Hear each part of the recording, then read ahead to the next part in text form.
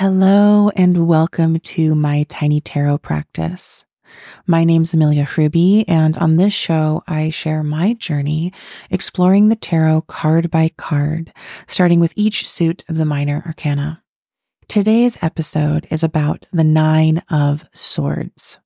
In the Rider-Waite-Smith edition of the tarot, this card depicts a person sitting on a bed, and they're sitting up clutching their head. And there is a quilt over their legs covered in roses and what look to be constellations or even zodiac signs and symbols in blue.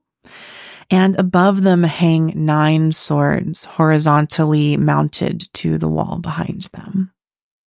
This card is very visually evocative. For me, it immediately evokes the feeling of a migraine.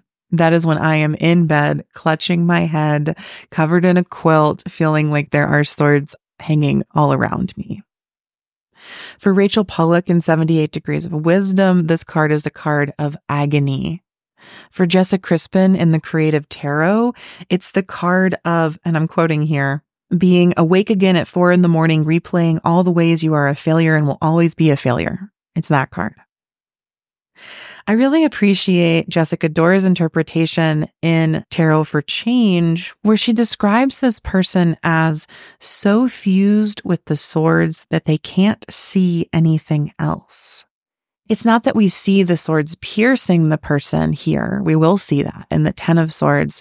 But I think there is this sense of the pain, that fusion, that piercing of the way that our thoughts can become inescapable. Often that is a feeling of anxiety, as Jessa Crispin mentions. For me, it evokes the physical pain of a migraine.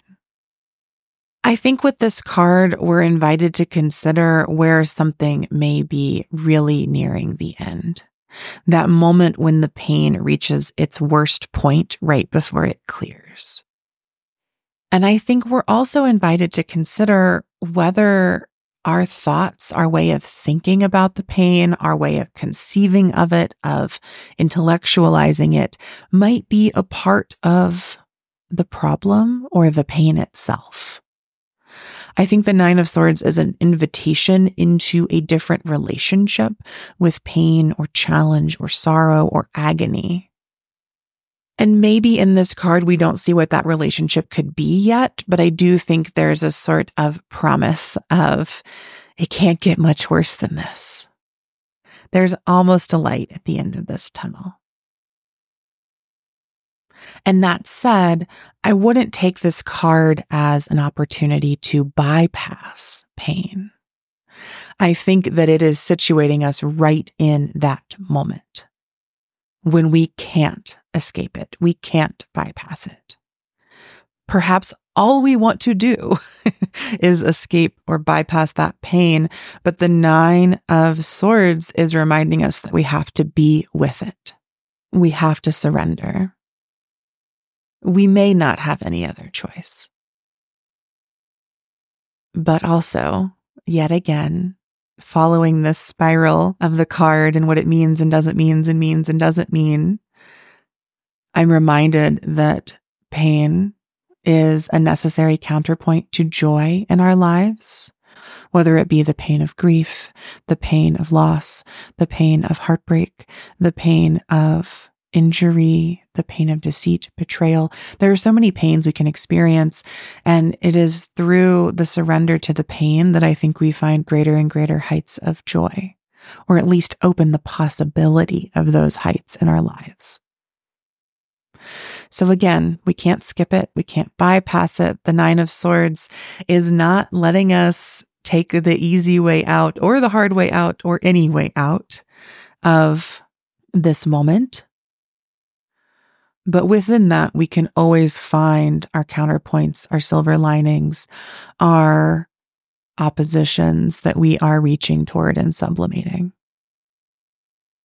Thank you for listening to this episode of my tiny tarot practice. If you'd like to explore any of the books that I referenced here, you can head to the link in the show notes where you'll find my bookshop. That is an especially curated list of tarot decks and books. If you make a purchase through that link, you will get a wonderful tarot resource, and I will receive a small affiliate payment that helps me keep this podcast going. If you've arrived at this episode because you are feeling the depths of the challenges of this card, please know that my heart goes out to you in this Nine of Swords moment. I hope that you are able to surrender, to rest, and eventually to be well.